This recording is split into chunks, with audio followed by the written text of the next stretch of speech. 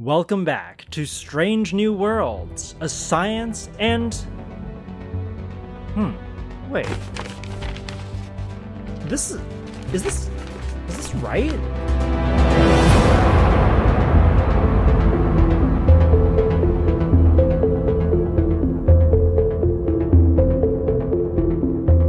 On this bonus episode of Strange New Worlds, we're talking about the science of the popular video game series Mass Effect. When I arrived in Seattle about a year ago to start my postdoc, it didn't take long for my colleagues in the University of Washington's astrobiology program to find out what a huge Star Trek fan I was, and that I ran my very own Science of Star Trek podcast. Two of those colleagues, Kim Bott and Rudy Garcia, two of the loveliest nerds that you'll ever meet, told me that they didn't know much about Star Trek, but that they would be more than happy to talk to me about the science of Mass Effect. Now, I've never played Mass Effect. In fact, my video gaming background is pretty dismal. When my friends invite me to go play video games with them, I generally say, sure, if you really need somebody with 10 thumbs to beat up real badly, I'm your guy. But Mass Effect is no ordinary video game, or so they tell me. It's a rich sci-fi universe with depth and nuance, adventure and intrigue, and no small dose of science. So, without further ado, the science of Mass Effect, featuring astrobiologists Kim Bott and Rudy Garcia.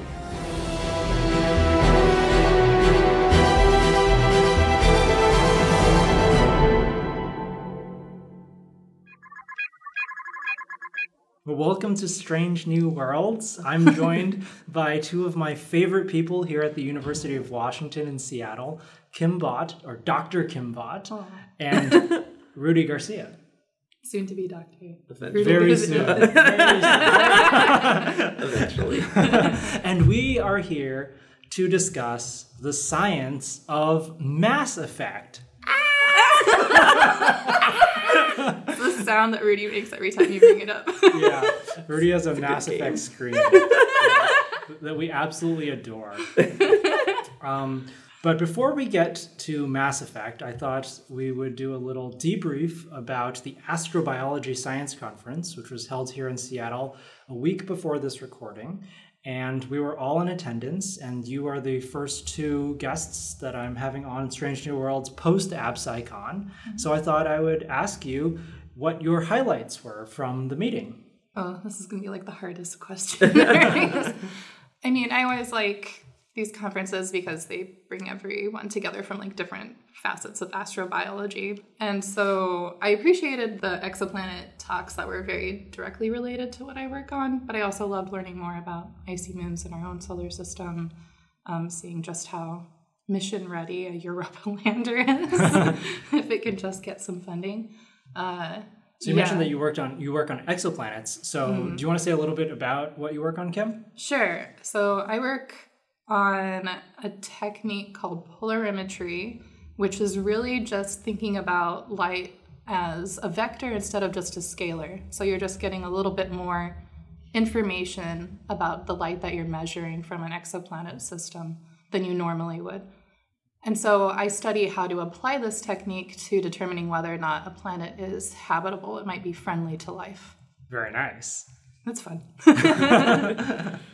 I think it was the second conference I've gone to was AbSciCon, and it was pretty great. I think it was, the other one was AAS, and I felt like I understood more of what was going on than at AAS, which is a lot bigger. AAS stands for the American Astronomical Society sort of general meeting, which has a lot more people and a lot of stuff that I've never really heard of. But AbSciCon, or the Astrobiology Science Conference, even though it did have a lot of people, I think it was almost 1,000 people, everyone's sort of working on the same sort of thing, which is life, either, the origin of life, how can we detect life, things like that. And so I felt like I could tune into things here and there and at least understand part of what they were doing. But I also met a lot of people who are also first-year grad students. So that was nice, like meeting people who are also kind of lost and not really sure what's going on all the time, which is super, super good to do, I think. Yeah, it's always awesome to be lost with a bunch of people because then you can all celebrate your lostness and have a good time just learning so many new things for the first time.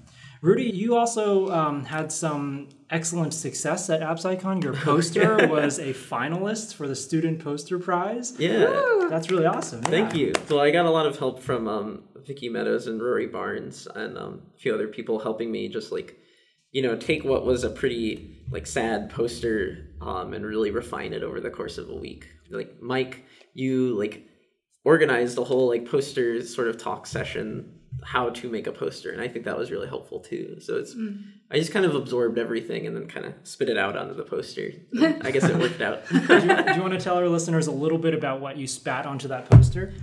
Yeah, so I do research on interior atmosphere interactions. So just how does the interior of a planet affect what happens on the atmosphere of a planet? And the key there is that we can only really observe the atmospheres of planets, mostly outside of our solar system, but even in our solar system. And so I looked currently at outgassing, which is how water inside of a planet's mantle kind of gets out into the atmosphere, and how that water can escape from the atmosphere into space through something called atmospheric escape. And so I sort of just kind of saw how those two kind of worked against each other, and how, a lot of people think that atmospheric escape causes a planet to lose all of its water, but actually outgassing can replenish some of that water and kind of keep a planet, for lack of a better word, hydrated over a longer period of time than people think they can. So it's good. And it was a very blue poster. I think I had a really core aesthetic. Everything was blue. Nice. Some of my important words were highlighted blue, things like that. And just to be clear, outgassing means like volcanic activity, stuff coming out from the interior of a planet? Yeah, mostly due to volcanism. Different types of volcanism, explosive eruptions, just kind of leaky eruptions, like what happens on Hawaii, but things like that. Okay, great. So AppsICon was real fun for all three of us. But our main topic for today is the science behind the amazing video game series Mass Effect, which I have never played. So you're gonna uncharted territory. Yeah, here. It's Strange New Worlds going where no Strange New Worlds has gone before. We are going to be talking about Mass Effect, which is completely unrelated to Star Trek, but I'll try to find parallels between the two wherever possible. And you two are both expert Mass Effect players, right? So I want to ask you, when was the last time that you played Mass Effect? I played it a tiny bit last night because I hadn't played it very much before this week and we were talking about doing this. But it came out a while ago, right? Like it came out in 2007? Yeah. Something like that. I think something like that. I have the wiki here. All right, so Kim's up to date. 2007. 2007 it came out. Did you start playing it right away? No. I had so many people tell me to play this game. I was just like, I don't really like video games. I wish they were more open-ended. I want to be in space. And I want to play a girl. And people were like, oh my God. There's a game that checks all of those boxes. That's really awesome. So Mass Effect was sort of your first foray into gaming? Yeah, that was like my first real I played computer games like Sid Meier's Alpha Centauri and Thief and SimCity when I was younger, but real console video games. Okay, yeah, was my first one. So like a very different genre of game, but then also on a different platform too. Yeah. So the first one that felt like a real video game. Rudy, when was the last time you played Mass Effect? Wow, I probably when I played it, which was 6 years ago, maybe 2013, maybe 2012 was when I last played it. But I've sort of kept up. I don't know. I read a lot about it. It was also, that wasn't my first video game, but it was my first game I really played on the Xbox 360. So before then, all the consoles I had were Nintendo consoles, and most of the games I had played were Nintendo games. But my dad bought one for some reason. I think he was excited that it could be used as a DVD player, which we never used it as one. And my friend lent me all his games. And he was like, you got to play the Mass Effect first. And I did, just to humor him, because there were other games I wanted to play more. But then I loaded it, and the music started playing, and the screen is just this beautiful world that really sucks you in after the first 10 minutes. I'm like, okay, I'm I'm going to keep going. Yeah. Very nice. Okay, so like I said, I have never touched Mass Effect before. So I'm going to ask some really basic questions, such as, what kind of game is Mass Effect? That's part of the beauty of Mass Effect. You do a lot of different things in this game. So there's maybe like kind of 4 main scenarios. Sometimes you're like out there, shooting scary aliens. Or like going after the bad guy. It's like a first-person shooter game. And sometimes you're like on your ship, on your spaceship, talking to your crew and trying to bond with them and developing, I guess, tech kind of in a way. Mostly bonding. Yeah, it's mostly for the bonding. Yeah. And then sometimes you're like on planets or on basically space stations and things like that, interacting with other characters and doing little missions. So you're often kind of walking around and making choices, which this was one of the big appeals for this game, was that it was somewhat open-ended, that the choices that you made early on would determine the gameplay later in the game. And that's kind of like true in a limited way. Mm-hmm. But then yet another way that you get to interact is by kind of hopping between different solar systems in our galaxy, different parts of it, and exploring them and scanning for minerals on the planet. Yeah, there's a lot of just exploring sort of mostly empty planets. Maybe there's like a tiny mining facility or something, but mostly, especially Mass Effect 1, actually just going around the surfaces of these pretty remote planets that might be hazy, that might be like a little less gravity than on Earth or things like that. And that was one of my favorite parts of Mass Effect 1, was because all those planets also have like descriptions. So when you select a planet, there's some snippet, like flavor text, like a paragraph or 2 long, sort of tying it in to the context of the world as a whole, which is really cool. Yeah, there's a lot to read if you want to. Yeah. There's details about every planet. Like they at least give some specs on it of its gravity and kind of say what kind of world it is. And it's, for a video game, like it's pretty scientific about it. It actually shows realistic different types of worlds, garden worlds, hothouse worlds, things like Venus. Yeah. Ice giants, and talks about things like where those planets would form. So if there's a giant planet very close to its star, they suggest that maybe it was captured or migrated. Wow, and these are like real theories that people have for explaining actual giant planets very close to their stars. So it seems like Mass Effect is so detailed in its exoplanetary science. I'm wondering if when you were playing Mass Effect all those years ago, did it sort of resonate with you? Were you already interested in exoplanets, or were you inspired by Mass Effect to actually study exoplanets? Where did this fall in terms of the parallels to your own scientific journey? I was already into it. I was into it like as an idea, but I didn't like study it.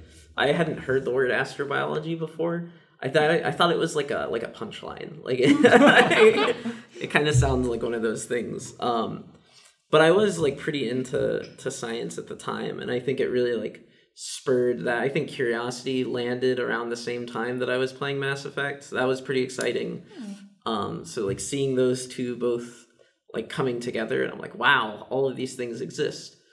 And definitely like in undergrad doing some of my research on exoplanets, I would like think about these sorts of worlds in terms of Mass Effect. I think the like planet zoo sort of aspect of exoplanet research is kind of parallel to like how Mass Effect defines like a planet zoo. Like there are all these different kinds of planets, different environments or atmospheres, and it's just cool. They're really tuning all those parameter knobs. Yeah. All right, so tell me a little bit about the story behind the game. You said it was a very appealing kind of exploring this world. What kind of character do you play, and who do you interact with, and what are the geopolitics or the astropolitics of this universe? Oh man, how many hours do we have? I like it because it has like 2 stories. There are like 2 stories going on. One is like you play as Commander Shepard, who is a character that you completely make.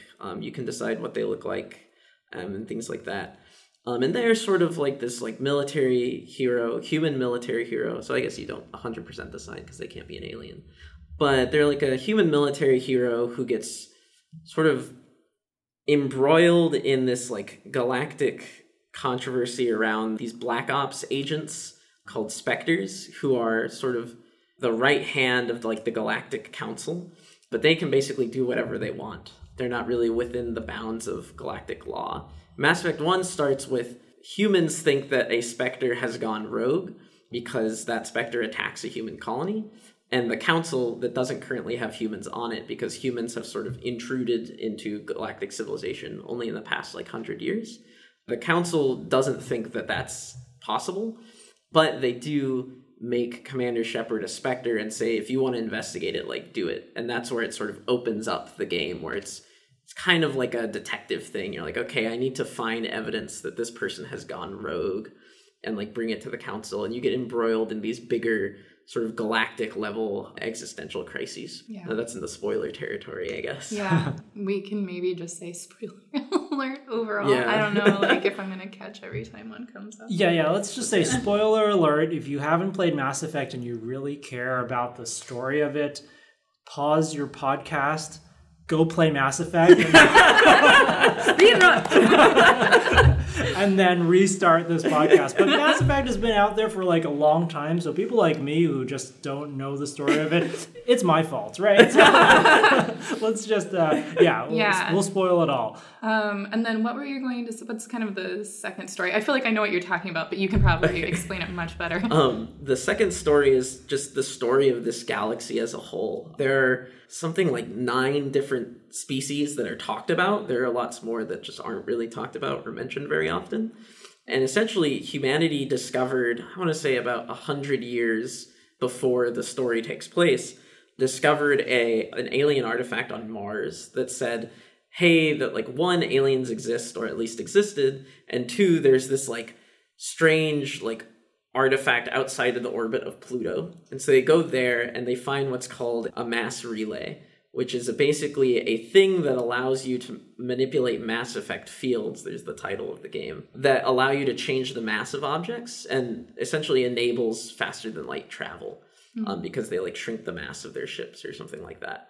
So would this be well, I know the game came out before the discovery of the Higgs field and Higgs boson, but could you sort of wave your hands a little bit and say basically what the mass effect field is the Higgs field? Well, so the way that they explain it is that they find element 0, right? And it's this imaginary element, and when you apply a current to it, that creates dark energy. I think that's how they explain it, and that is what produces the mass effect field. Yeah, the actual physics of producing the mass effect field is a little hand wavy. Yeah, but if you only a tiny bit. But that's the space magic. That's their thing. And then there's fallout from that, and how people are able to not only move in spaceships, but move themselves, and the kind of technology and healthcare that they have. And they have kinetic shields, which are basically Mass Effect fields that get generated around a person that can stop bullets, for example, because they just change the mass of the bullet or something like that. They change the mass of the shield to something really large, and then you've got an immovable object. So it works out. If you can just take as your caveat, I can change the mass of things for not a lot of effort, then the rest of the physics kind of makes sense. That's awesome. Yeah. I mean, it's science fiction, so it absolutely can have some element of fiction to it. And then you accept that and you move on, and there's actual real science shockwaves that resonate from that science magic that is happening. Okay, great. So you were telling me that humanity discovered that there is a Mass Effect thingy beyond Pluto. Okay, so when in the timeline, I'm assuming this is all basically in our timeline, in our future. It's about 2170, I think. 2170, okay, cool. So it sort of overlaps with some of the Star Trek stories too. Okay, so in about 150 years or so in the future, we discover this Mass Effect thingy. You should tell me the name again so I can stop saying Mass Relay. Mass Relay. And what do we do with that? So we activate it and we take it, and it turns out to connect to another mass relay somewhere else in the galaxy. And we start establishing colonies on these somewhat habitable planets, habitable but not inhabited by sentient life. And eventually we find more mass relays and activate them. And at some point we activate one mass relay that takes us to another planet. And when we get to that planet, this other species comes and sees that we're colonizing this planet, and they're like, hey, you can't do that, that's illegal. You can't apparently in galactic civilization you can't activate mass relays, because 1500 years ago someone did that, and it led to this like uncontacted species invading the galaxy. It was like a hive mind insect race, and there was like a huge galactic scale war. So it's now illegal to do that, but humanity didn't know that. But these space cops don't really care, so they like fire upon the galaxy, and they think that that's all we've got. But then we bring in like the whole like humanities like space navy, and there's like almost a war, and then the other galactic species come in and like negotiate a ceasefire. So it's an interesting, because the game takes place only maybe 80 years after this, so it's still like fresh in everyone's mind, and there's a lot of interspecies conflict with this species that called the Turians, who kind of like, they're kind of avian, they're kind of like space Romans. They're really big on hierarchy and like serving the capital S state. So they're kind of like the space cops. And so there's a lot of like our first contact with aliens was like in a war. We call it the First Contact War, but they call it the Relay 314 incident. That's funny, yeah. It's like, conflicts. Yeah, humans, whatever, like we've seen worse, and then we're just like, oh my god, aliens. Yeah. So tell me about, in the galactic dynamics, where does humanity fall? Are we part of an alliance with other species, like in Star Trek, or are we like sort of an outcast? Are we just getting our space legs? Like, what is going on? Yeah, so we're just getting our space legs. We are very like powerful, I guess, because a lot of species end up like shortly after discovering faster than light travel, like get inducted into the galactic civilization. But we had already established like our area of the galaxy as like a human region. And so we have some clout, and humans are also just kind of like more of a like stir up the pot species. And so we want more galactic power, but we don't quite have representation on the council, which is this 3 species are represented on the council: the Turians, the Asari, who are like blue space elves, and the Solarians, who are like this amphibious race that kind of look like your stereotypical gray alien, but a little more lizard-like. And they're really smart. So they're sort of the like intelligence science aspect of the council. Did you just call the Asari blue space elves? Yeah. Because they're really old. They're very pretentious. Yeah, I guess. Yeah, I just took them. They're like, I don't know. Do they have pointy ears? No. Oh, okay. Not really. No, they have like tendril things coming off of their head, like a hard, it's meant to be hard, but it kind of looks like a squid's tendril coming off of their head. But they're meant to be like, I read them as being like, studious, dedicated people and like widely liked. Like, so the other thing in this world is that like supposedly all species pretty much are like attracted to Asari. Like there's something about them that's attractive to everyone, and that they can mate with any other species. Like they're not, it doesn't matter what kind of biology any other species has, they can essentially reproduce with them. And it's like encouraged in Asari culture to mate with non-Asaris because it like diversifies the like Asari DNA. So it's like an interesting sort of like children whose parents were both Asari are like discriminated against, because it's like you can't do that, or like you can do that, but like it doesn't lead to like betterment for all Asari, which is interesting. That's fascinating. But then there's also like there's still like space racism based on like who an Asari mates with. Like they mate with a human, cool. They mate with a Turian, cool. But if they mate with like a Krogan, who's like this like more like warlike, aggressive, I guess like kind of like space Klingons maybe. Space Klingons? Or just Klingons? Klingons if they nuked their own planet. Yikes. Hundreds of times. Yeah. Wow. Yeah. So then their children are seen as also like somewhat undesirable. Okay, well, thank you for catching me up on all of the politics and the nations and the species that are represented in Mass Effect. So let's talk about maybe your favorite astrobiological aspect of Mass Effect. Like, do you have a favorite species or a favorite planet from which a species is evolved?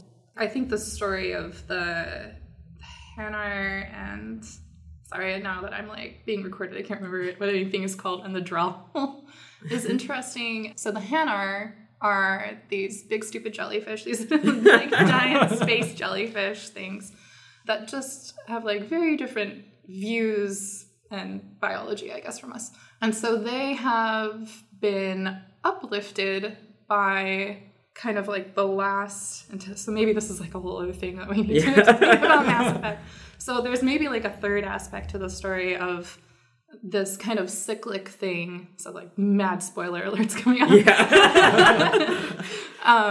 Of just all intelligent species in the galaxy being wiped out. So once you reach kind of like a certain intelligence threshold, something comes and wipes everything out. And the last like really dominant, I guess, intelligent species, I can't remember the name. Prothean. The Protheans, thank you.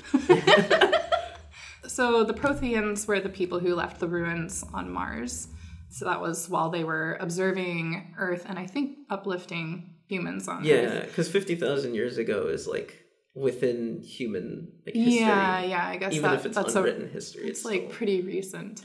So uplifting humans means... So the Hanar, these big stupid jellyfish, were also uplifted by the Protheans when the Protheans were a galactic species before the Protheans were wiped out.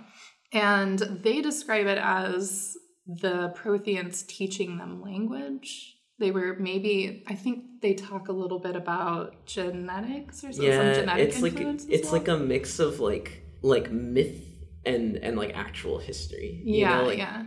So from the viewpoint of the Hanar, it's just that they're taught language, but there's probably some like more scientific things that the Protheans are doing to like accelerate the evolution of intelligence in whatever chosen potential species they find. And so they chose Earth. They had a base on Mars. They chose Earth, accelerated our development. This is sort of getting into like an Ancient Aliens kind of story. Yeah, which I think is kind of cool.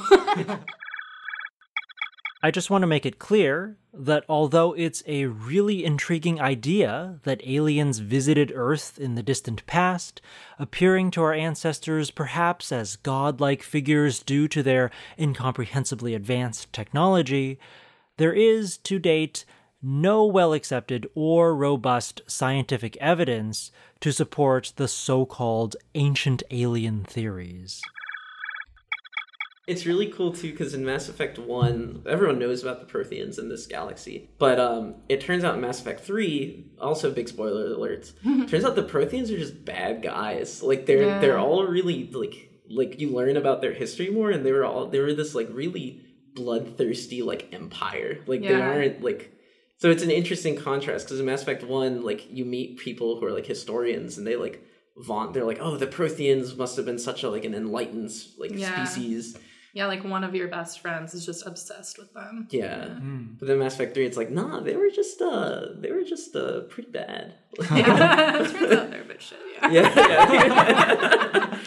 All right, so you were talking about the Hanar? Yeah, so then the Hanar have also been uplifted by the Protheans. And then when they become interstellar, I believe one of their nearest neighbors are the Drell, and the Drell, I can't remember what is wrong with there's something wrong with their planet. Their planet is really dry, but then something bad happens on. I think there's either like... Is it like a climate thing? Yeah, I think there's a climate apocalypse that happens. Yeah. And so a few of them are saved and taken to the planet that the Hanar are from, and they kind of create this like symbiotic culture with the Hanar.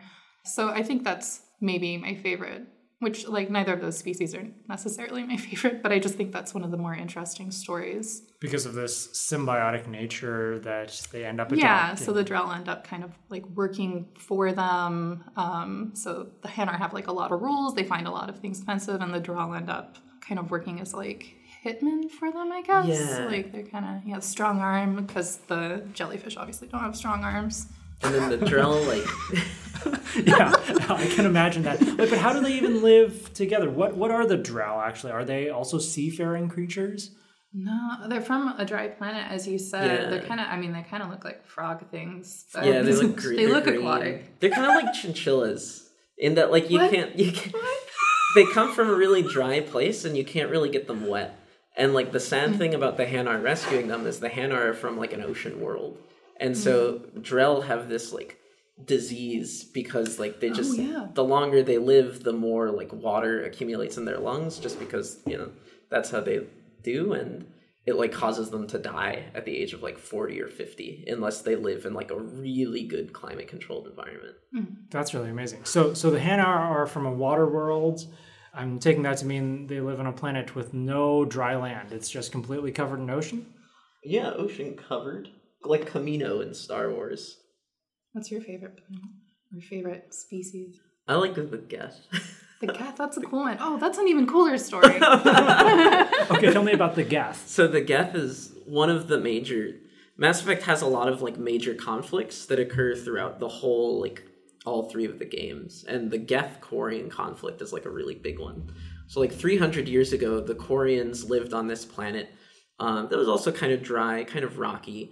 But the Quarians, like, you know, they were just like standard people or whatever, but they ended up developing this like artificial intelligence, which they called the Geth, which in Quarian language means like servant of the people or something. So already they don't view these AIs as like equals, they view them as like tools. And they designed the Geth such that the more Geth you have in one place, the like smarter they get. So they have a networked intelligence. So if you have one Geth, like it'll follow orders, but it won't really do anything. But if you have like a ton of Geth, they can like coordinate amongst themselves and like run an entire farm or factory or something like that. Eventually the Geth start thinking like, are they alive or like, are they sentient? And so one of the Geth asks like what the Quarian it works for, like, does this unit have a soul? And that really sparks a whole debate on the planet of whether the Geth are like a sentient species, the way that the Quarians are. And ultimately, it's your classic kind of people don't like this, and so there's a civil war between the Quarians and the Geth. Although some Quarians are on the side of the Geth. So, you know, not all Quarians are bad. So I'm getting sort of like Battlestar Galactica vibes here. Okay. Very, very similar. So they develop them, and then the Geth win the Civil War. And basically like chase the Quarians off the planet. And the Geth don't follow the Quarians, which is like, that's nice, you know, they're not going to kill all of the Quarians. But ever since then, the Quarians live on ships. They live on spaceships. Like, they don't have a homeworld anymore. And so there's this huge fleet of Quarian ships called the Migrant Fleet, which is just like every Quarian ship ever. And they've been living in this like fleet for like 300 years. And so because of that, Quarians are really, really good at engineering. And they also have really poor immune systems. So they have to wear these like vacuum pressure suits everywhere. And that suit like is what they spend basically their entire life in. That's really interesting. So let me get this right. So they left their planet because the AI that they created took over. Yeah. And now they just live on ships. But because ships don't have fully flourishing microbiomes, they're super susceptible to encountering any kind of microbe or virus from another ship or another species or another planet. So they encase themselves in spacesuits for their entire lives. Yeah. Wow. Do you think something like that might happen if and when humans decide to go and live permanently, say on the International Space Station, or create some kind of living space on the moon or Mars?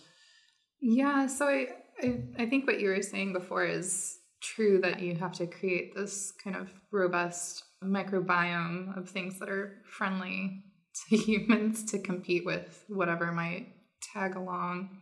I saw some headline the other day, and I can't remember where it's from, so I don't know if it's like real news or not, but of there being issues with fungi in long-term spaceflight, like on the space station and things like that. So maybe like certain pathogens, like even if viruses don't do particularly well in space, there might be other things to worry about that could flourish. Plus, who knows what space does to like our gut things. Yeah.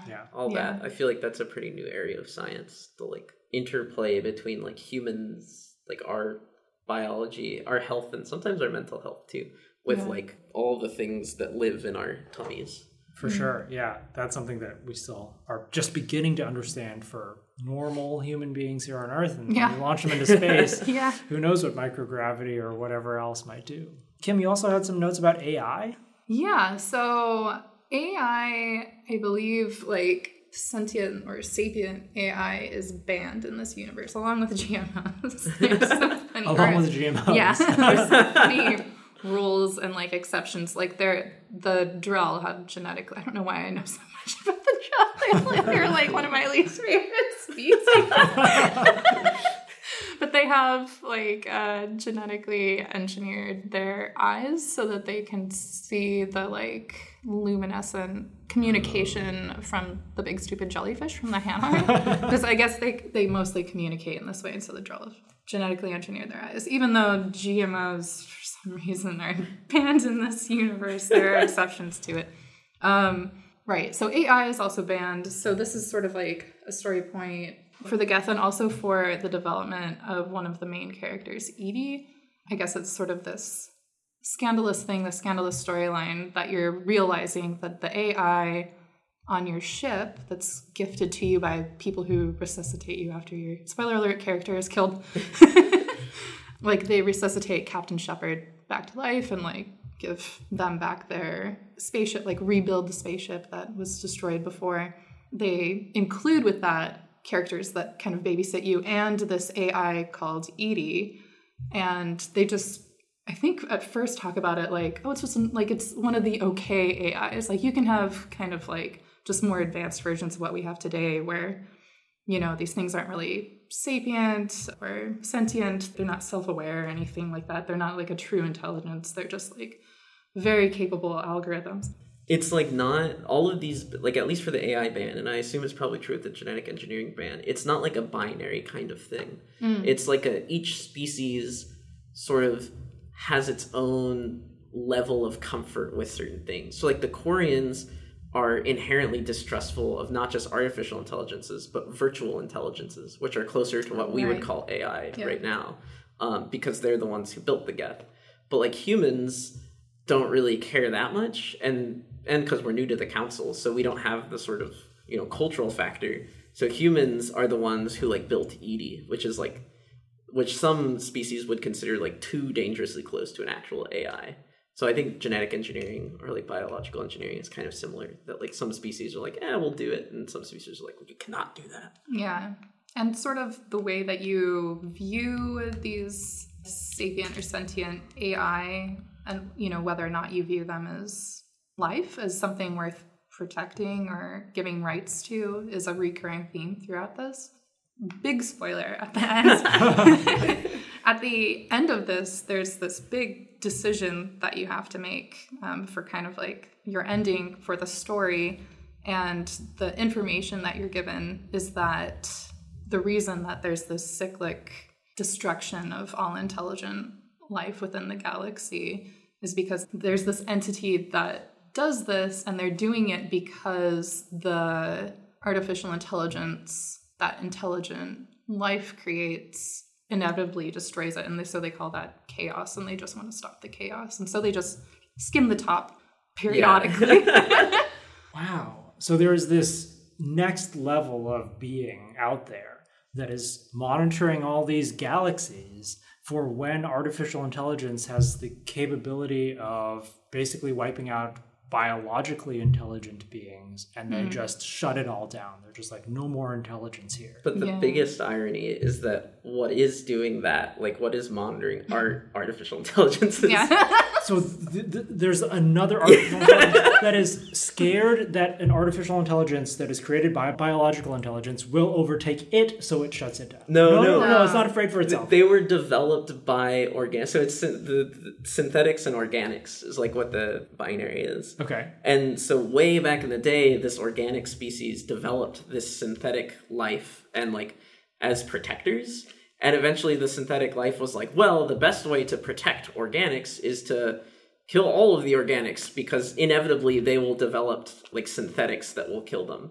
And so they do exactly what Kim said. They like swipe off the top every so often. And it's funny because it's like they themselves are synthetics killing organics. So it's like a weird... Yeah, there's a little bit of a bias there. Yeah. Someone flipped a bit where they shouldn't have. Yeah. There's a one where there should be a I'm zero. really intrigued by this, and so I just need to ask, do you end up confronting this overarching synthetic at the climax of Mass Effect 3 or something? Or Yeah. And then you defeat it or something? Phew, no, you wish, though.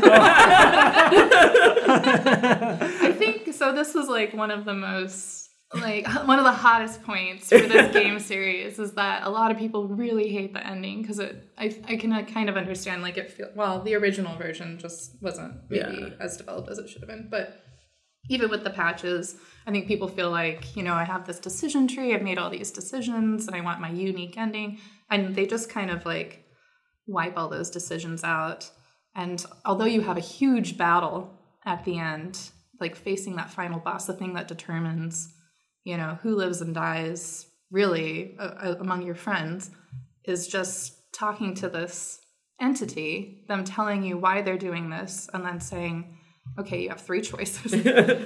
You can either destroy all synthetic life. Which includes the Geth. And will probably kill you, because at this point you're also partially synthetic from being brought back to life. Oh. You can merge, which is sort of like, what if we combined this AI technology with DNA? I don't entirely understand. DNA becomes the same or you something? become kind of, everyone is kind of a little, like, is simultaneously synthetic and organic. And they all glow green a little bit. Yeah, it makes you magically glow green if you choose that one. But that will also kill you, I guess, because you have to... Oh, you sacrifice yourself as the like... Oh, as like the extra energy or something to DNA do it. Or whatever, yeah. And right. Then the third option is that you control the artificial intelligence, but that means that you basically have to die because you're going to like no longer, live in your corporeal form. So like you can still see, you'll be like a god, and see everything that's going on, but your friends won't know you're there. Yeah. You won't be able to live your human life anymore. You have to have beers in space New York anymore. No. That's a fun part of the game. Yeah. So, all of this banning of artificial intelligence and artificial intelligence coming back to sort of smite its biological creators or its organic creators, the synthetics versus the organics, and then also this genetic modification of organics, sort of reminds me of the present day, like where we are right now with all of this emerging technology to actually do genetic engineering with CRISPR, et cetera, and to actually create artificial intelligence. We're kind of on the cusp of that right now. Yeah. And the way you described the different nation states in Mass Effect having their own sorts of rules for these things is probably going to be reflective of what's going to happen here on Earth with different governments and corporations deciding what they want to push, how far they want to go, and how much they want to regulate these things. And so I was wondering if you have any thoughts on the parallels between this aspect of the Mass Effect game and where we are right now in society. I think what you were just touching on, that there's a lot of politics that will come into play and sort of, international pressures is kind of the main point, at least for a parallel that I see in Mass Effect.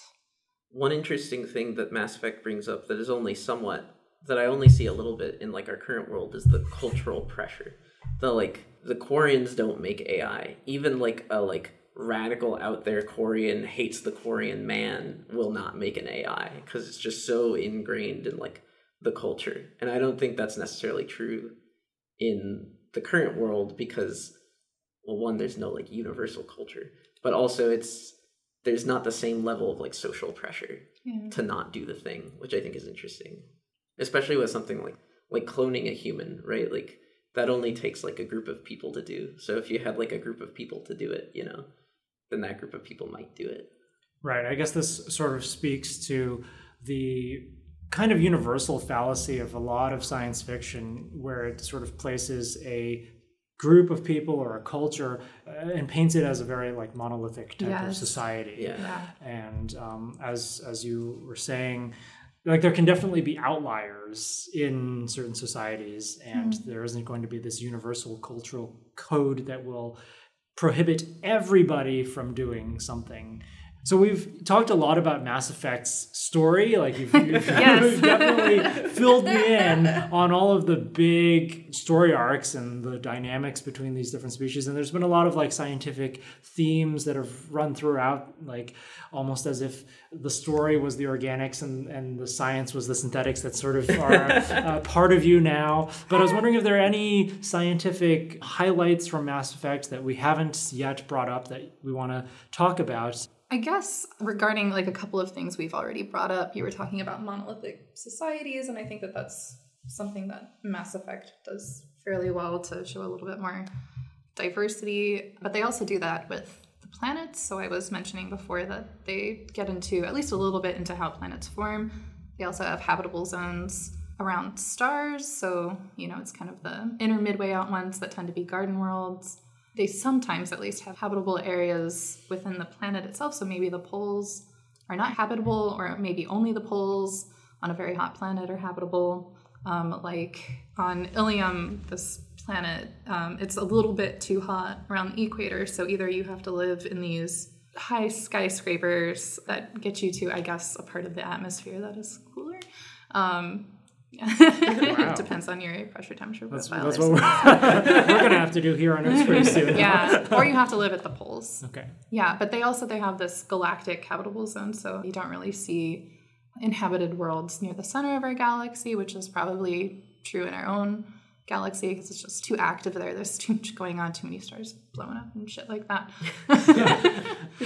But that's like probably true, right? That's what I mean. Yeah. That's really awesome. Yeah, so it's kind of cool. Like, I don't know who was doing the science consulting. They did a pretty decent job. Yeah. I learned recently, like yesterday, that the Turian home planet has not a lot of metal in its core, which means that it doesn't have a strong magnetic field. So all life on this planet has evolved like a somewhat like UV reflective exoskeleton, which is kind of interesting. I don't know if that's like biologically real, but I mean, like, you know, that shows that they actually thought about like magnetic field impacts on habitability and like being close to a somewhat active star. So the magnetic field, though, doesn't impact the amount of UV radiation. It will impact the charged particle radiation. Right.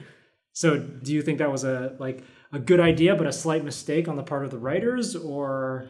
I think me saying UV was the slight mistake. But I do think it might have been a small mistake on the writers, too, because I think people get confused as to what magnetic fields protect us from. Yeah, I really like this aspect of showing that a single planet can have all sorts of different environments and biomes, as we know living here on Earth. But I think when we look out at the planets in our solar system, because none of them is really like Earth, we look at Mars and we're like, oh, it's rusty and red. And then when science fiction authors decide to create their own planets that are not Earth, they're like, oh, Vulcan. Vulcan is going to be a rusty red planet. Yeah. And, you know, it rains on Ferenginar. This is a planet from Star Trek. It just rains all the time, no matter where you are. It's just raining. Yeah. And I really like this idea from Mass Effect to say, look, if you have a very habitable world, it may not be habitable everywhere on that world. And if it's inhabited, then there's going to be feedbacks between the climate and the biology that will change things on a very local scale.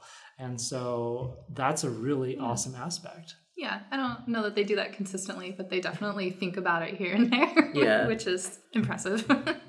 Right. And then the only other science thing that I find extremely interesting is the chirality thing. So you have the Turians, the kind of space police, militant people, and the Quarians, so the people who created the Geth and now are kind of floating through space nomadically.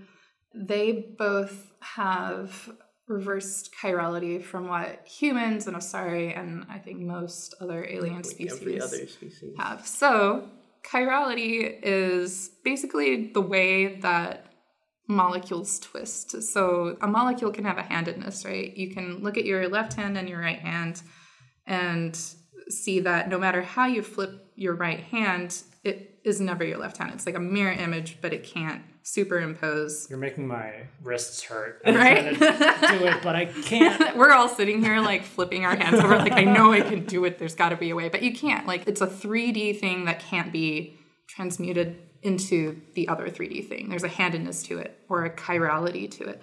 And molecules are the same way. Our DNA, all life on Earth, the DNA twists the same way. Proteins all twist the same way, I think in the other direction, amino acids and things like that. And that in astronomy and astrobiology is thought to be a biosignature, one of the most basic ways or most universal agnostic ways that you could determine whether or not something is alive, by looking at whether or not the molecules all tend to twist the same way, because that suggests that you have molecules that, first of all, are complex and contain a lot of information, And second of all, that since they're all shaped the same way, all twisting the same way, that they can interact with each other in a reliable, consistent way. So in Mass Effect, the DNA of these Quarians and these Turians are twisted the opposite way to how humans' DNA, or like our equivalent of DNA, is twisted in the way that Asari and other life forms' DNA is twisted.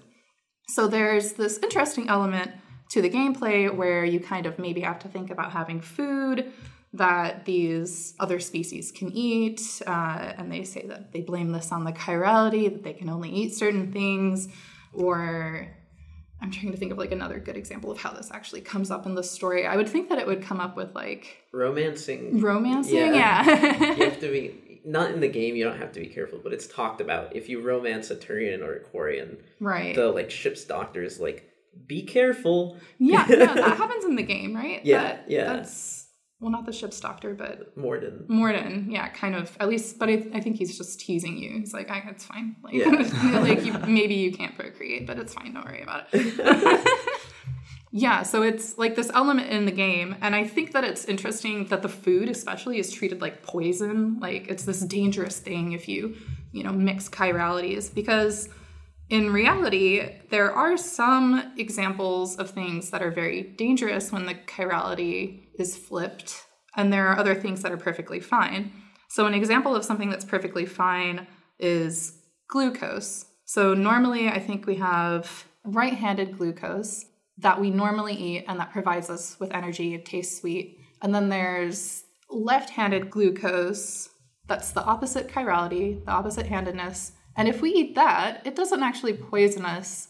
It just can't be broken down for energy. So we can't use it for energy, but it still tastes sweet. So like that part of the molecule still interacts with us well. But our body just, the molecules in our body that we use to digest and metabolize things can't really interact with it. So it just passes through us. It's completely harmless. So is this what they make artificial sugars out of? So that's an example of an artificial sweetener. Apparently its manufacture is kind of expensive compared to other artificial sweeteners.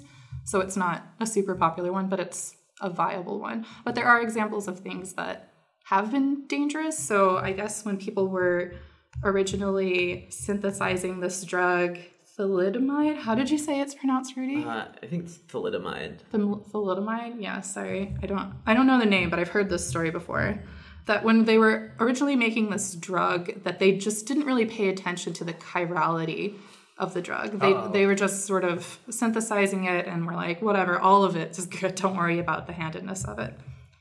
And it turned out, unfortunately, especially because it was being used to treat morning sickness in pregnant women, that it causes birth defects.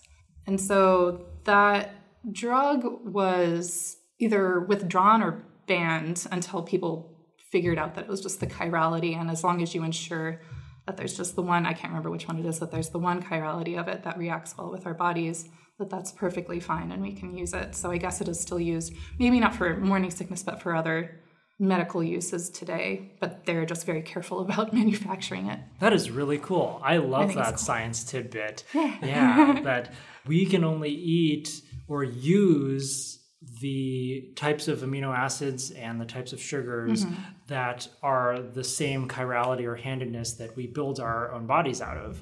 And luckily for us, we eat other living beings, usually dead, that come from our own planet and use the same chirality of amino acids and sugars and whatnot. So we do get the right ones. But synthetically, if you're not careful, you might accidentally twist it the wrong way and do harm to yourself. Yeah, so sometimes it's dangerous, but sometimes it's fine, like the flipped chirality of the sugar. It's not going to harm us anyway. And Kim, this is especially exciting for you because chirality has a connection to your actual research. It does. Thanks for that awesome segue. We didn't even plan that one. So chirality, this twistedness to molecules, is something that you could potentially detect with polarized light. So the twistedness of those molecules, their handedness, twists the light that reflects off of them, that interacts with them. So it produces light that has a handedness. So I was saying you can think of polarized light as measuring it as a vector instead of just as a scalar. The vectorized part is looking at how the electric field oscillates. So how you've heard of this idea that it's an electromagnetic field, how that electric field wiggles as it goes side to side, up and down, kind of slanted. That's what we're measuring, is how that electric field oscillates. If it's interacted with these chiral molecules, it will go in a corkscrew fashion, and that is also something we can measure. It's a really small signal, though, so we would probably need to go send like a lander or something to an icy moon to see if we could detect this chirality, this trend in the molecules being all twisted the same way using polarized light, but that is an application for polarimetry. That is fantastic. Awesome. So looking at the corkscrew nature of the wiggling of the electromagnetic fields of light could tell you about the way that those molecules that are scattering that light are twisted themselves, their handedness. And then if you see all of the same handedness, then you're probably looking at life rather than an abiotic soup of organics. Exactly. Wow, my mind is just blown. Thank you. Thank you for summarizing that. Thank you, Mass Effect, and thank you, Kim. Right? Awesome scientific connection to astrobiology and to the real search for life out there. Well, I think this has been a super fun and educational, especially for me, discussion, because I went into this knowing basically nothing about Mass Effect. I didn't even know why it was called Mass Effect, but I got that explanation. I know where humanity is in the near future, I guess, 150, 200 years in the future, and what we're up to in this galaxy, and like the different politics around scientific innovations that are probably in our own near future, genetic engineering and artificial intelligence. And I just find it so fascinating, this story about how organics like us are building machines that can actually rebel against us and perhaps take over us or try to protect us in a very kind of twisted way. And then we've got all this great scientific connection to our own endeavors to find life out there. So thank you so much for joining me on Strange New Worlds. Thank you for having us. It's been a wonderful time, and continue playing Mass Effect. And if you ever want to come back with more stories about how Mass Effect relates to science, you're more than welcome to join me again. Or if you want to talk about your actual scientific research. I play games. I hope you had fun learning about the science and lore of Mass Effect with me, Kim Bott, and Rudy Garcia. Thanks again to Kim and Rudy for suggesting the idea of doing a podcast episode about the science of Mass Effect. You can tweet your suggestions for future bonus episodes of Strange New Worlds to me at MikeY. That's MIQUAI. And, although Rudy's not on Twitter, you should definitely follow Kimbot at HumanBot. That's bot with 2 T's. I'll be back soon with more regular Science of Star Trek content, including an episode on the science of wine in honor of the new Star Trek Picard trailers. And I'll be at STLV this year, the Star Trek Las Vegas convention, handing out free Strange New World stickers to anyone who wants one. So come find me, I'd love to meet you and chat. Until then, see you out there.